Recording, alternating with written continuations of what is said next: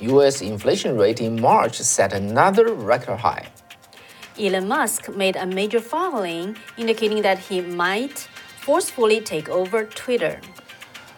A retired U.S. Air Force officer shared his view on the safety of Taiwan and the role of the People's Republic of China and the U.S. in the Russia-Ukrainian war.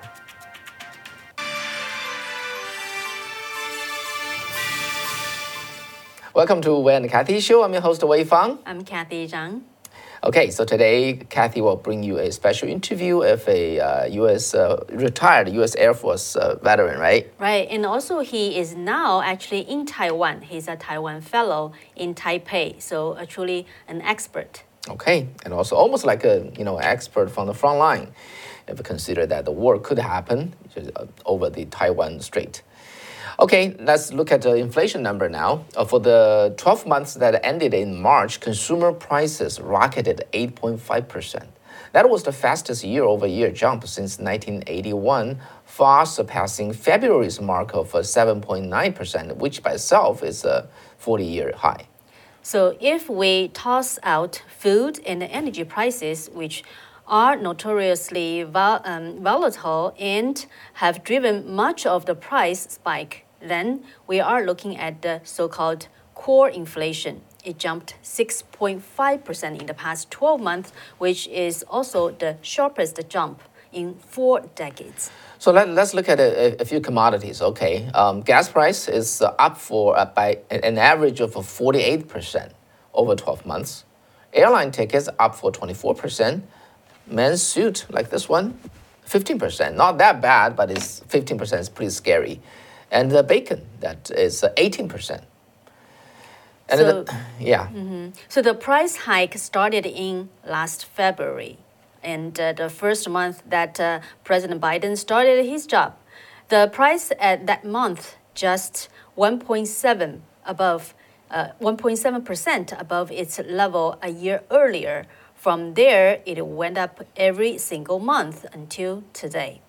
Well, Federal Reserve has been always calling the higher consumer prices as merely transitory. And due to, basically, they said shipping delays and temporary shortage of supplies and workers as the economy rebounded from the pandemic. Now we all know that they are wrong. Most economists expect inflation to stay high around through the end of the next year. So that's the inflation. Now let's look at today's on the our program photo. We said the Twitter on the toaster. Let's explain what's happening there. So Twitter filed something called Schedule 13D. I'm sorry, I take it back. My mistake. Elon Musk filed something called Schedule 13D yesterday, giving a status to himself called active investor. What does that mean? Actually, early on, he filed another schedule. It's called Schedule 13G after he bought 74 million Twitter shares. And the 13G, basically, on that form, it indicates he's a passive investor. Okay, buy some stock, have some weight. And so what does the active investor mean? It means that he could carry out a hostile takeover of Twitter. As we shared with you last on Monday, I don't think we shared that. Okay, we'll share a little bit. So now he's no longer the board director. He's free from the restriction of not owning more than 15% of the Twitter's share. So in theory, he can go out and buy all the remaining 91% from the current shareholders. And so basically, by giving a status of active investor, he indicate that he could really forcefully take over. Yeah, so exactly how to do that, just buy enough stocks. So what can Twitter do? First, they could ask everyone else to bind together and believe in the company's current strategy.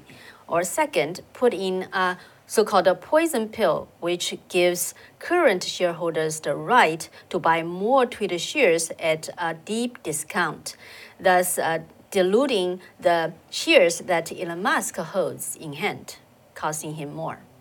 So could that deter Elon Musk? Actually, just remember, okay, this guy has more than 1/3 of the totals, Twitter's total number of users. Okay, and they only have like 210 million registered users. Okay, and Elon Musk himself has 80 million followers. So that's more than 1/3, right? And he also have a 9.2% of his share and 265 actually billion dollars as his net worth, which is 6 times of the Twitter's market cap today. And also, he can also carry the identity of the wealthiest, wealthiest person in the world and the best tech talent of the world. So he carry a lot of weight, not just by forcefully buy out the company, but also it could influence current shareholder to go his way. So if we ask that, could the current board of directors really deter him? If I ask my opinion, I honestly see no way of stopping him if he's determined to buy out Twitter. Yeah, they're trying to make some noise now, right? They kind of wanted to, blame him not kind of hiding what he has bought. Yeah, so interesting enough. After he tweeted that he will no longer join the board of director, Elon Musk has not tweeted a bit as of now. Okay, what does that mean? Okay, in a high month, how many tweets he sent out? Do you know? 450 tweets in 1 month, 15 tweets a day, spanning over the from 0 hour to 24 hour. This guy just work and act just like Trump. He just keep tweeting, and you wonder what he's doing. Besides tweeting, he built SpaceX. He built the electronic car, and he has this boring company. He's doing all the other impossible thing while he's sending out 15 tweets a day.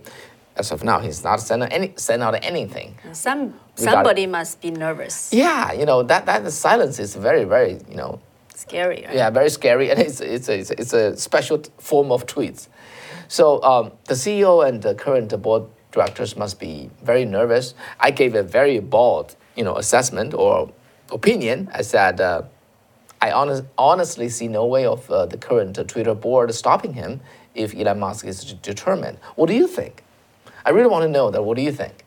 Do you think, because this guy, would he move forward? Because he already made like 30% of the profit. He can just walk away. If he just sell all the stock and walk away, how much he make? He makes $700 million, okay, in a matter of just a few months. Would he walk away, or would he stay and fight? Would he just buy enough shares or influence the current shareholders to go his way, ousted the current board, and then just put in his board? What do you think? So actually, I have a Twitter follower who just texted this to me, and I think it makes a lot of sense. I just conveyed it here. So he decided not to be the director of the board. He wanted to be the chairman of the board. That's why he walked away last Sunday. Okay, 2 days ago, right? 3 days ago. So what do you think? And also, another question I want to ask you, and I want to get your input is, if he were to get Twitter, what do he do? Would he just reinstate the account of the Twitter account of President Trump? What do you think? Okay, that's a question for you. I will give my opinion, okay, because I followed this guy for a while. And so based upon my observation, and I would like to give my opinion or predictions, but I want to see yours first. How about that? Okay, so next we're going to move to our main story today, right? So Kathy, can we just take a look to see whether we got any response there? Okay. And so that, we want to make this is really indeed a hot topic, right? Oops. And we do want to know that how you think about that. And okay, so people are still holding. In the meantime, please remember to press like and making sure you stay subscribed, and also and also have the little bell, turn that on. And we need you to, propel this channel to reach more people. And okay, so I think we're still waiting for you guys to feedback. And Louis, you said Twitter is dead. The only hope is Musk and DWAC, okay? Trump's company, I think. And imagine the takeover where all of us banned and censored can go back to Twitter after the takeover. Yeah, what do you think? Okay. And a part of the ground, you have a thumb up there. You got a candle. I think that's a candle of hope, right? And Larry said, I just started a new Twitter account. I think I remember from the last show, another viewer said, I started to use Twitter again because Elon Musk. Yeah. So, Okay. So we're still waiting for your input, but before we move on, let me just give you my assessment. We can wait. Okay. If Elon Musk were to take over Twitter, I think he will reinstate President Trump's account. That's just my judgment. We'll see okay, whether is I'm that right a or wrong. bet? Okay, yeah, so that's that. Anyway, let's move on to so Ukraine war has been going on at this time. It is a very well, basically the military expert said there will be a very big battle. Okay, which is being brewed in the Donbas area in the eastern side of the Ukraine, and this would be the largest battle. Okay, since World War II, it is said. So both sides are just really just mobilizing their forces, coming to the battleground, and Putin is determined to win because he cannot lose anymore. Granted, Ukraine cannot lose either. So both sides are preparing for a big battle, and everybody's holding their breath. And you like it or not, it seems to be happening. And so in the meantime, 7,000 miles away in Taiwan, that country is sort of like Ukraine and face a similar threat. Could PRC cross the Taiwan Strait and start an invasion? So Kathy, what do you got for our viewers here? Yeah, so very naturally, a lot of people, think of Taiwan when they watch the Ukraine being invaded. So, some people compare the Taiwan and the Ukraine, right? So, what's the similarity and the difference between these two countries, and what are especially about the role of CCP in this war that people may not be aware of? So I interviewed an expert who is a retired U.S. Air Force officer and now a Taiwan fellow in Taipei. And his name is Guillemont Leilari.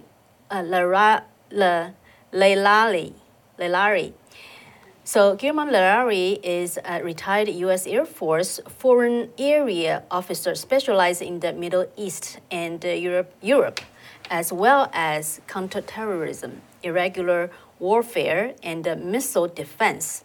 He has studied, worked, and served in the Middle East and North Africa for over 14 years, and similarly in Europe for 6 years.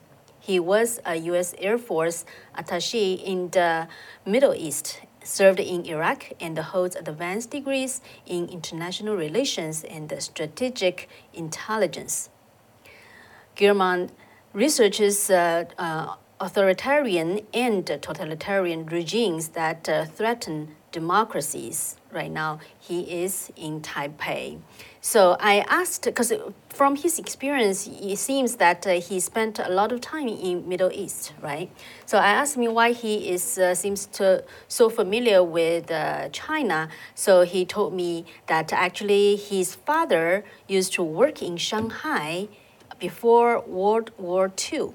He was an architect in China and actually designed a building in Shanghai. So when he was young, Guillemont always hear from his father talking about China. So when he was in the military, he studied a lot actually about the U.S. How U.S. helped the Kuomintang during the World War II.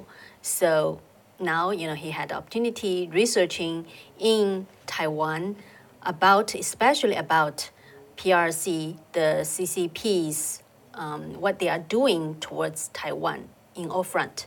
Mm-hmm. Yeah, so actually the first question we started with is in regards to the, how in the United States people have different views on this war. Because, for example, the Biden administration, has been blaming the rising oil, gas price, and the inflation on the Russian invasion of Ukraine war. So it's like, for example, Biden blamed again on the rising price on Putin in his Iowa speech. So let's hear what's Guillemont's answer. I think people in the United States are feel sympathy for the Ukrainians, but I think the big issue in the United States is the economy.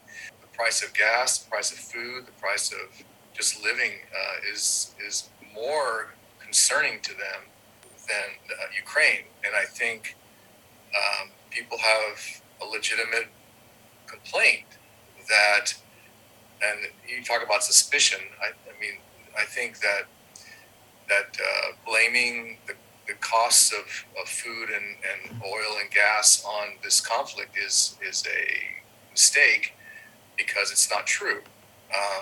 The prices were already going up way before this conflict, and so Ukraine has become a political tool to excuse the current high prices. So I think that the American people should get answers and results on trying to fix the economy. Unfortunately, the current administration, the Biden administration, has stopped all planned oil production, increased oil production in the United States, to the detriment, and which causes the lack of supplies. So I think, if you ask a Ukrainian what's more important, is the war or climate change, I think that they would say that surviving the war is more important than climate change. And so I think there has to be a prioritization of issues, and climate change cannot be the number one priority of any country. The security of the people and the country is number one. Climate change, is down further than that. And so when we talk about climate change being a vital issue, I think that might be a vital issue, in the next 50, 100 years. But today, now, people are suffering, and they have to pay more for gas and more for food. And that really affects the lower income people, because they don't have the luxury of having extra money to pay for these things, and they suffer the most in the United States. And so I think that these are the issues domestically that are more important in some respects than Ukraine. I mean, we should support Ukraine, but I think that domestic issues, especially people who are suffering from the economy, need to be addressed. Yeah, and also in regards to how to view this war and the United States government's role in there, one concern, we have been talking about that, but still, a lot of people, some people, including our viewers, still very concerned about the issue of the biolab in Ukraine. So I, wanted to ask Gilmont about his what he knows about that, and what is his insights. I'm sure there are lots of issues that are concerning Americans regarding the biolabs, but the biolabs is not a new issue, and it's been around for a long time. So the Russians have always wanted to take over Ukraine, especially Putin. And they have always wanted to control the access around the Black Sea, and they obviously want the resources that Ukraine has. Not only the mineral resources, but it's, they call it the breadbasket of Europe. Some people call it the breadbasket of the world, because of the soil and the quantity of food that's produced out of Ukraine. A lot of countries in the world depend on that food. So the biolab issue, I think, is a little bit of a distraction. I think the focus should be on the fact that not only is Russia has invaded Ukraine again, but that I think the Chinese, at a minimum, knew about it beforehand. The Chinese Communist Party was aware of Putin's intent to invade. That's at a minimum. At a maximum, I think that there's a possibility that Xi Jinping encouraged Putin to invade for this following reason. Since Ukraine has the largest lithium and other rare earth minerals in the world, and the intent of Ukraine to join either the EU or NATO concern China, because they want to control the mineral resources, especially the rare earth mineral resources in the world. So if Russia controls that, then and Russia and China have a close relationship, then China basically can control these rare earth minerals. And so it's in China's interest, actually, for Russia to invade and control the eastern province of Ukraine, and thereby controlling those mineral resources. So that's kind of where I would be focused on, is the economic reasons for Russia's invasion. Putin talks about the Russians in Ukraine and the Russian-speaking Ukrainians in the eastern province, but this is all part of the justification for basically taking over the mineral rights. And by the way, the Sea of Azov, which is a small sea area between Russia and Ukraine on the eastern side, now will be under the control of Russia, and also the oil and gas resources that are associated with it. So there's a lot of interesting economic aspects to this conflict that I think are much more important than some of the concerns that people have mentioned in the United States. Ukraine and Taiwan have a strong connection in that you have a big bully basically harassing another country. And as, again, many people are aware, in 2014, the Russians invaded Ukraine and took Crimea and a couple of areas in the eastern part. So this continuing bullying is similar to what the People's Republic of China is doing against Taiwan, constantly bullying it. And I think it's a very good similarity. There are some differences, but I think that in the big construct, Taiwan and Ukraine are connected. And I think people should think of that in those terms, as being a victim of a nuclear-powered bully. And I remember you wrote, whether Russia would win this war, CCP always think it will win.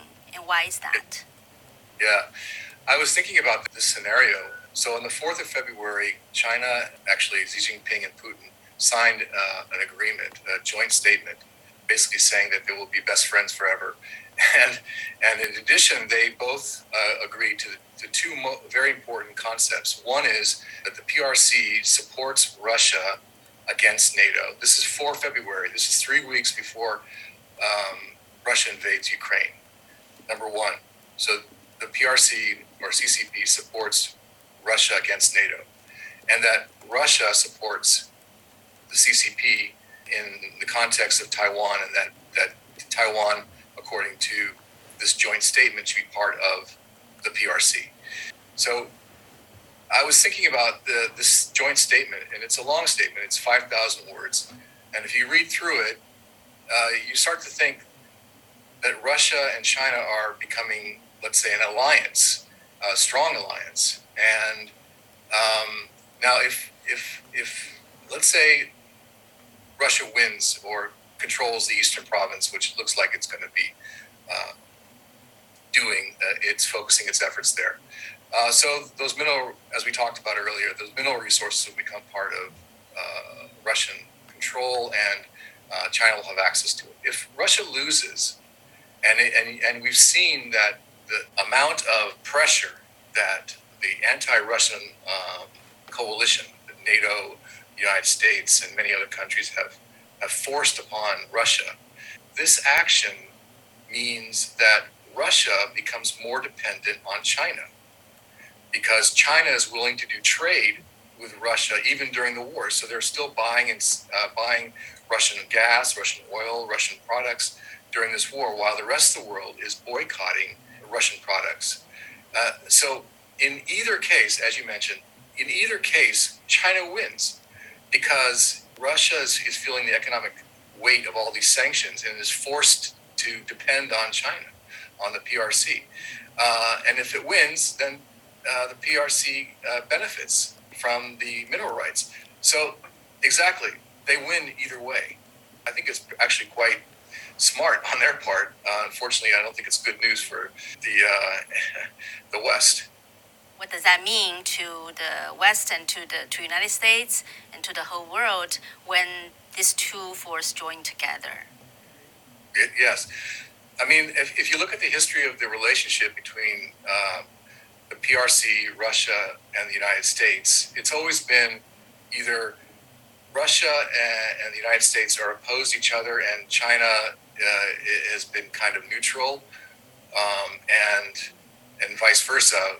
Recently, we've been more, prior to the Ukrainian war, we've been more friendly to Russia, and our relationship with China has become, especially against the CCP, has been increasingly tense. But to have the PRC and Russia joined strategically and to work together, I think this will be an interesting challenge, because the CCP is a let's say is an organization that has its ability to continue on and to continue to beyond Xi Jinping. You know, he has to die at some point. So the leadership of the CCP will decide who will follow him. I'm not so sure what's going to happen to Putin. I mean, eventually he will either get out of office or he will pass away. And the replacement of Putin, I'm sure that the CCP will have strong interest in making sure that that replacement is friendly to them. And in the worst case scenario, could be a puppet of the CCP. Actually, even a worst case scenario is that I guess in my worst nightmare, the CCP would take over Russia, and that would be pretty catastrophic, I think, in terms of the world future, because of the vast resources that Russia has just in itself. You know, it has like 11 or 12 time zones. It's a huge country, but a very small population. So this would make, in my estimation, the CCP much more powerful. President Trump really tried to pull Putin over. How do you think such kind of strategy? Well, I think it was a good strategy. I mean, I think that trying to pull away from the CCP and pull in Russia would be the best strategy, and to try to make it, let's say, more European. I mean, it has European roots. They are, let's say, at least Christian, just like the rest of Europe. They have similar values, similar traditions. Obviously, the language is a bit different, but still, the philosophy is Western philosophy, and I think that all those things combined would make it more easy to bring Russia into the Western.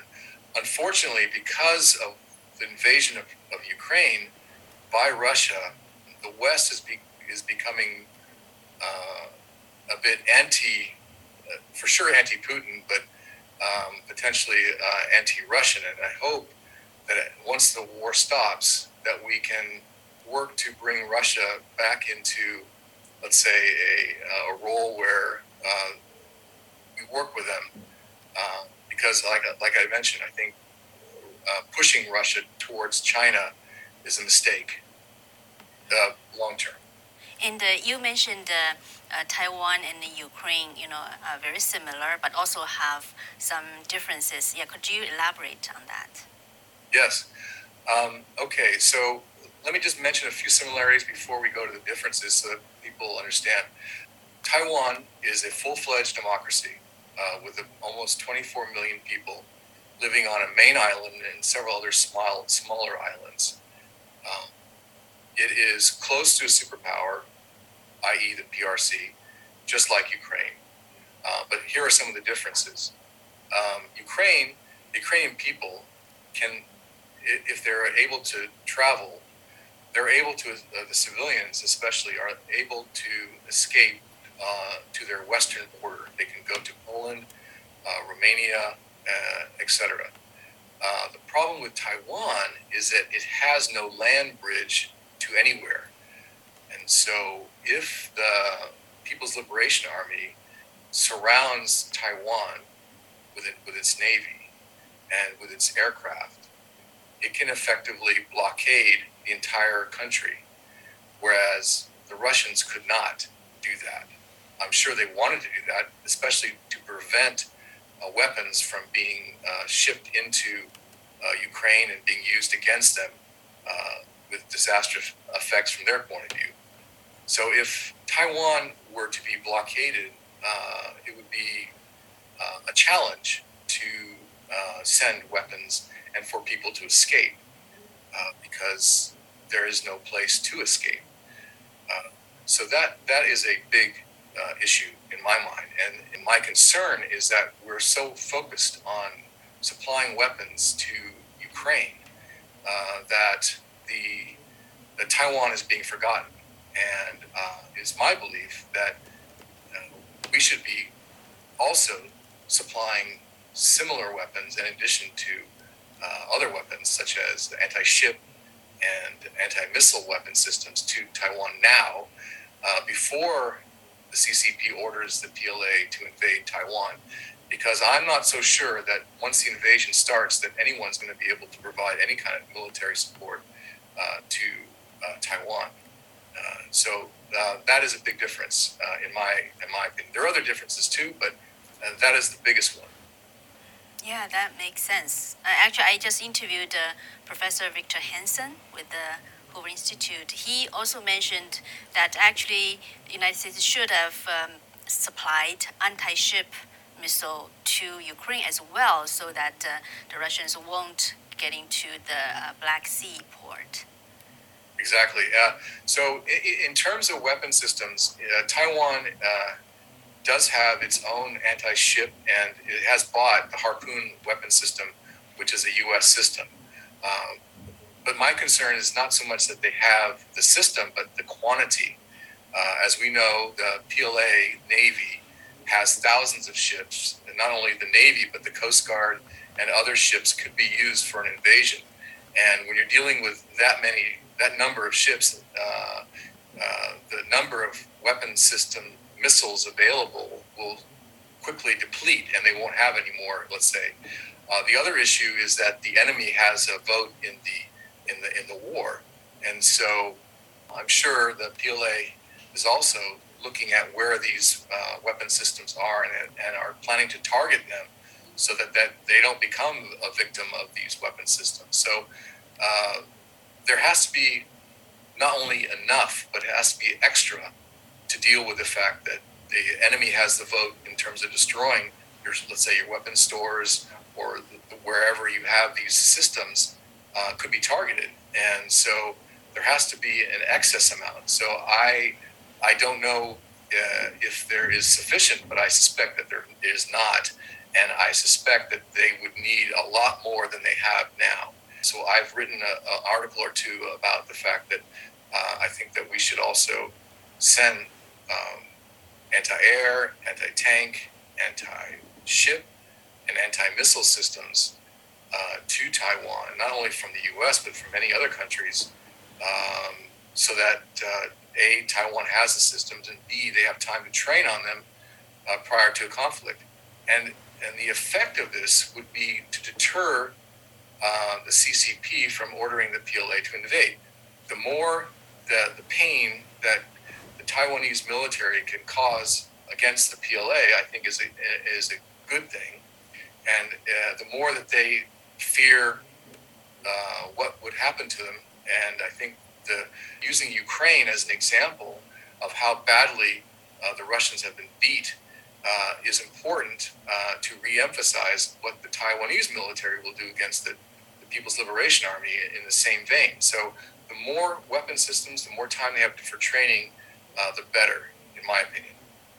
I think the results of the Ukrainian war have caused the CCP to delay the invasion because they see what happens when a dedicated population is willing to resist. So I hope they delay it indefinitely. All right, so that's Guillermo Lalari. So, that's the first part of the interview. He further talked about, whether Taiwan government realized the issue that he saw and are they doing anything? Also, I asked him about, since he's arrived to Taiwan, living there for over a month now, how's the atmosphere there in Taiwan among the Taiwan people? So he shared with his assessment by talking to the people on the ground as well as the poll. And also more about the CCP and the PLAs, what they could be doing in Taiwan. So yeah, stay tuned. And the other thing, I think I saw some comments like Louis mentioned about this new development in Taiwan is actually, yes, on April 12th, Taiwan's Ministry of National Defense released a template for the National Defense Manual and made it available to the public to download it. So what it does is it provided information on emergency response when the public face military crisis and possible disasters. The materials and other information are added to the manual to help people prepare for safety and self-help.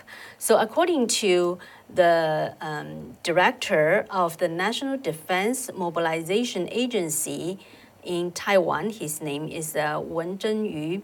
He said that the Ukraine's mobilization timing, formation, and the combat power would be used as a research and analysis of the backup mobilization work in Taiwan.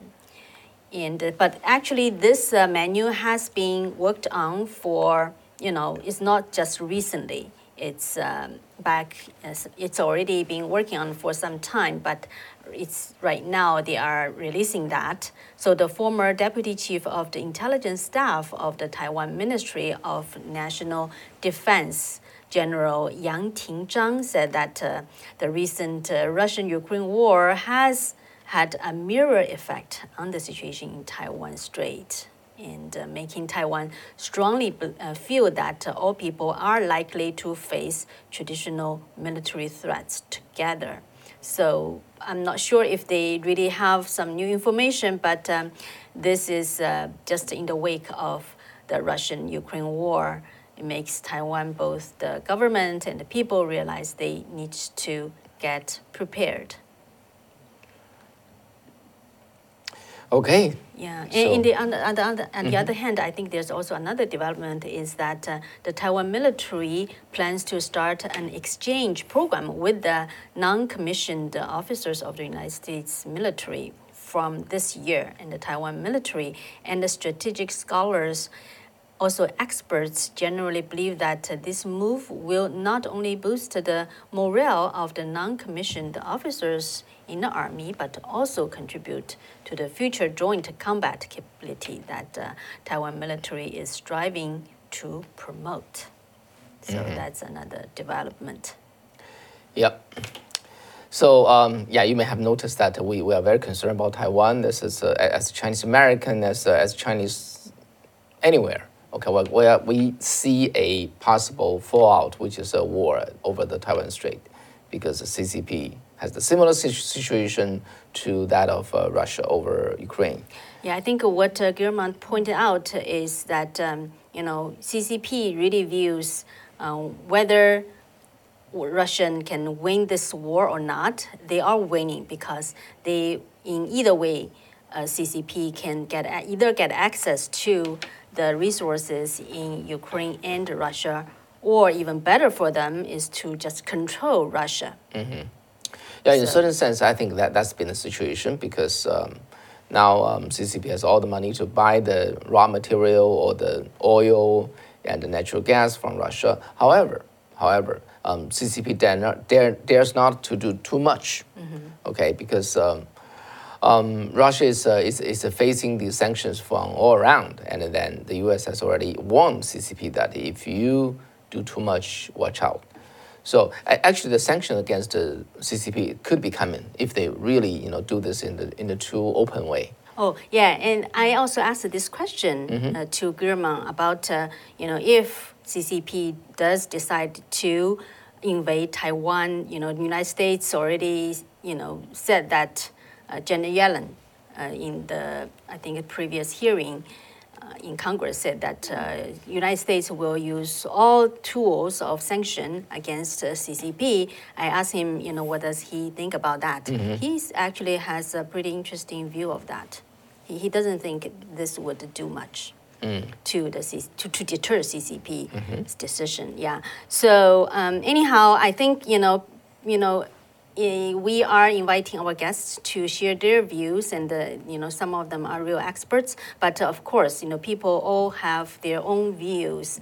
But I think it's something very interesting I found is that when we, before we talked to Taiwanese friends about how bad is the CCP, how evil is CCP, and many of them will kind of tell us, you don't know, actually the pro CCP Kuomintang is worse than CCP. And now I noticed that some of our fellow Americans here said, actually, because some people really fed up with for example, the current administration or the Democratic parties, they will say, oh, they are worse than CCP. I just feel it's kind of similar because. Because you come from a different life experience. But for people like me and the way, I think you probably have the same. Sentiment is that if you live in China under the Chinese Communist regime, you probably will agree with us, even though you feel the current situation is so bad, right? So bad, but cannot compare with the CCP. And that's why when I think people like Gurmont, he can clearly see the more important issue here in this war is CCP's role and its plan. That's the most important thing and the biggest threat to the free West and the whole world. Yeah, so in Chinese, for that comparison, we say that's 天地之别, okay, heaven and earth difference. So, and CCP is evil that I think basically people living outside of China haven't seen. And but here I want to read Hugh Mann, your comment there. You said CCP will find a way to fail. Well, I cannot agree more to that. And then this is what is happening. So as ending note, let's talk about a bit about Shanghai. As we shared with you before now, there's this artificial or human artificially generated crisis for the city of Shanghai, the proudest city and with the proudest, people there. Now they are basically forced to be isolated at home and with no guarantee of food being delivered and they just face starvation in many places. So actually, Kathy, you interviewed Dr. Malone the other day, right? Yes. So and because the entire campaign is to making sure that they want to reduce the number of infection from the Omicron to zero, and I guess we're still on YouTube, right? So, gosh, cannot believe this. You know what I'm thinking about? This is a sensitive topic I'm touching upon, and this video could be deleted. Okay. Right. Okay. We have to hold off here. Anyway, just talking about Shanghai, there's a lot of crisis over there, and then man-made crisis, and the reason is just it's no longer a scientific policy, or policy based on science, or based on medical knowledge, or based on common sense. It is a policy of the political battle. Yeah. So what Dr. Malone said during the weekend, we covered the live event in Los Angeles. So, about Shanghai, what's happening in Shanghai, and he said that really it shows that when they enact such kind of strict lockdown, it only delays the problem. Okay, because he said that the virus is just some kind of a water in the sky, in the air. You cannot really get rid of it. Stop the falling of the water. Yes. Of the rain. So, they could only delay it, and as it accumulates, the problem is just going to get worse.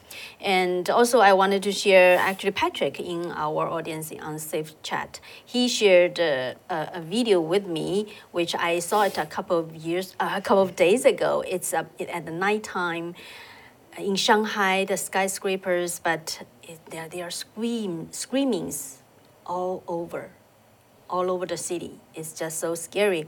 And there's someone's narration with this video. It's in Chinese and some in Shanghainese, a dialect which I happen to understand. And I don't know, I have told you that I came from Shanghai. I still have family members in Shanghai. So in this lockdown, so what the person was shooting, like a videotaping the screaming at night in Shanghai, he was just saying, like, it's, I'm taping it. It just happened since 5 minutes ago, and the people are screaming. It's after 7 days of lockdown. Okay, it's after 7 days of lockdown. What happened is people screaming at night, and he said it's gonna be a huge problem if it's kept that way. And he said it's just so disgusting, and he said it's gonna be very dangerous. Okay. If it keeps going. Yeah, okay. So we will just ending today's show with a couple of Shanghai jokes. Okay, the first one, whether you would laugh or not, it's I'm not so sure, okay? Just listen to me carefully. This, if you are Shanghainese now, you would laugh. So there's an old man, okay, in his 80s, right? He already got this Alzheimer disease, right? Alzheimer. So, yeah. So he went out and tried to get the delivered food because food came to the door of the, of the building. He needs to go get the food. So somehow he just lost his consciousness. So he just sat down on the elevator. So after he wake up, he only see an empty bag, in his hand. He just simply cannot remember he's going to pick up the food delivered or he has already coming back from the door. Okay. It's a delayed laugh.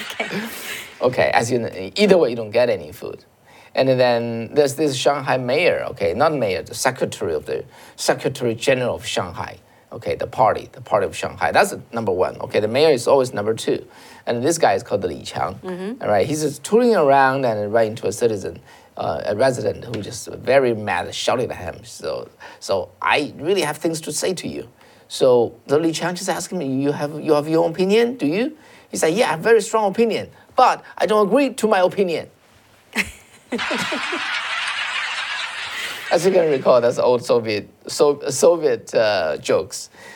Still valid today because the same gene, it's the same communism, and that we're dealing with. But somehow they are able to dig their own tomb for themselves, because if they just follow their crazy agenda, hold their own interest, to the most priority instead of serving people, they will hurt people, and the people will respond. This is we're seeing that happening now, right now in Shanghai. Okay. Oh yeah, I just saw Louis said. I wish you could share the video that I mentioned. Yeah, so, can we? Yeah, I'm just trying. Let's see if Tony can play it. It's it's in a Twitter. Yeah. Okay. Yeah, I already sent. Yeah. Let's see whether Tony can load it up, and then we just play that. Let's hear the voice, and so that we know this is vividly happening in many parts of Shanghai. And then when people are locked down, what's their mental state, how they respond, and what could they do? Yeah, so, my family members in Shanghai, they told me that actually, some of them, they had to just stay at home with the grandchildren, and the grandchildren's parents, they have been separately quarantined in their workplace, separately. Okay, so the whole family had 3 places to quarantine. Okay, here. 就刚刚5分钟前头，叫我没几个了，现在突然之间，所有人都叫了。Everybody's shouting.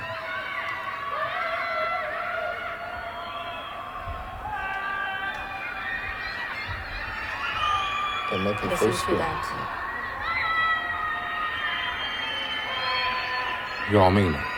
再这样弄下去，我跟侬讲，真的要出事体了。 She said if it continues, it really something serious is going to happen. 根治啥么呢？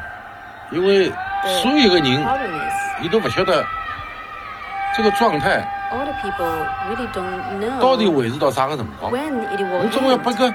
把个标准，或者是讲有一个 Where's 具体的说 the 法。 standard? 没， There's 侬讲过 nothing about that. 闷了7天， They've been locking down for 当然我理 7想 days. 不能出门啊，不是说不能出 Cannot 小 get 区。 out the door. It's 这 not 不行的嘛， getting 那弄 out 下就 of 出事。 the community. How can this be working?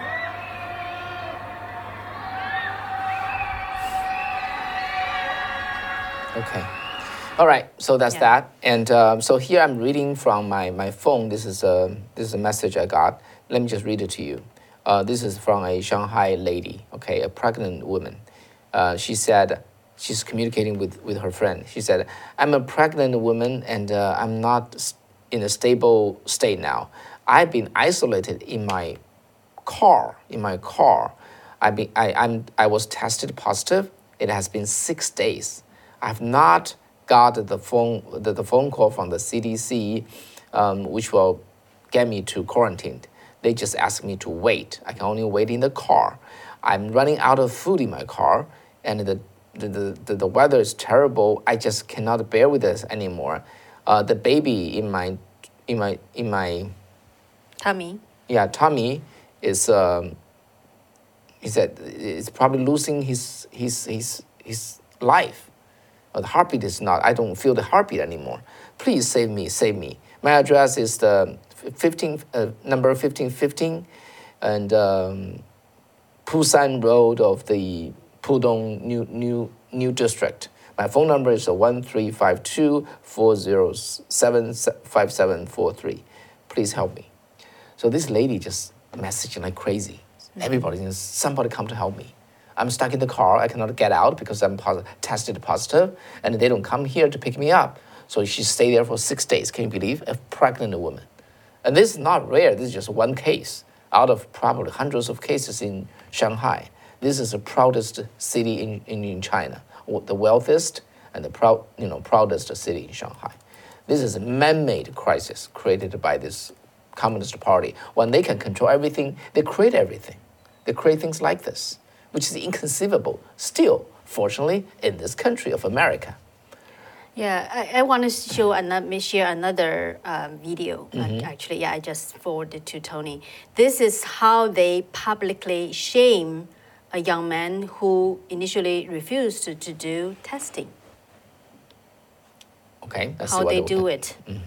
Just like Cultural Revolution, but you just have to Yeah, talking see about it. people's right, that the government has absolute right over people. Okay, you have zero right. When they ask you to do something, when they want to take away, they don't need an arrest warrant. They don't need a court order. They just claim I'm from the government. That's enough. Yeah. Listen. Okay. Oh, we don't have the audio. Oh, we don't have the audio yet. That's not the right audio. It's the video, Oh, but we don't. no, Oh, yeah, no we don't audio. have we don't have the sound. Can we have the sound? 赵旭声音没有。想要做核酸的愿望，但是我们双方意见发生了分歧，我们之间有过激烈的语言冲突。在此，我要向大场镇、大华 I 二村 think he's 林 like 家园聚 announcing 会 something. 诚恳 He's 地郑重道歉。 apologizing 现在 publicly. 是抗疫 They 最 made 严厉的时 him 刻，白衣天使们都 apologize. 镇守在岗位 to 上， shame himself. 而基层工作往往伴随着不容易与汗水艰辛。我们应当积极配合防疫人员的工作， Yeah, he just 及 write 时做 something 核酸检测。遇到误会要及时积极沟 as 通， apology. 化解消除误会。任何过激的语言都是徒劳与不对的。聚会在这次抗疫基层工作中承担着负重的任务，我们要表示理解、支持以及敬佩。在此，本人代理向居委会与居委会之间发生激烈的争执道歉。就是语言吃软利润，沟通不良好便会造成伤害人的武器。我们应当服从居委会的安排与调度。基层工作是伟大的抗疫前 Yeah, 线。 basically, 向全体 sorry, 抗 I'm 疫 sorry, Yeah, sorry, I left and have. right. I should have. 致敬期间，麻烦你把口罩戴好，鼻子露在外面，口罩戴了有什么用？ He asking that you The- put on. 自己每一个机构出个口 Put 罩， on your 你 mask. 你骂谁 Yeah, 呢？ you 你 have 看 the 我 nose 这 out. 么写，把嗓子响亮一 They 点。 made him. 在再续一波哎。 bow again and again. 在此向居委会说声道歉。好了，好。 So I'm sorry. Finally, people say, "Oh, you're okay." No, actually, the lady was saying, you pull back your like your mask when your noses came out. You know, what does that do? The mask, and she was so just serious on him and asking him, to be louder. Yeah, To apologize. Basically, yeah, they just shame people like in arbitrary way. You have no way against them. Okay, otherwise they're gonna beat you up. They're gonna take you away. They're gonna lock you up. This is what a totalitarian regime behave or look like.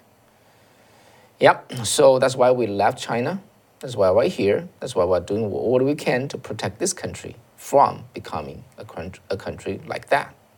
Yeah, So it's a very serious matter, guys. When the government, they have all the power, they do anything to you. And you have no way to resist it. Today, fortunately, we can. Just treasure the day that we have, treasure the country that we still have, and the freedom we still have. All right, thank you very much for staying with us tonight. And, being able to doing this show is, that's because of the liberty that we have in this nation.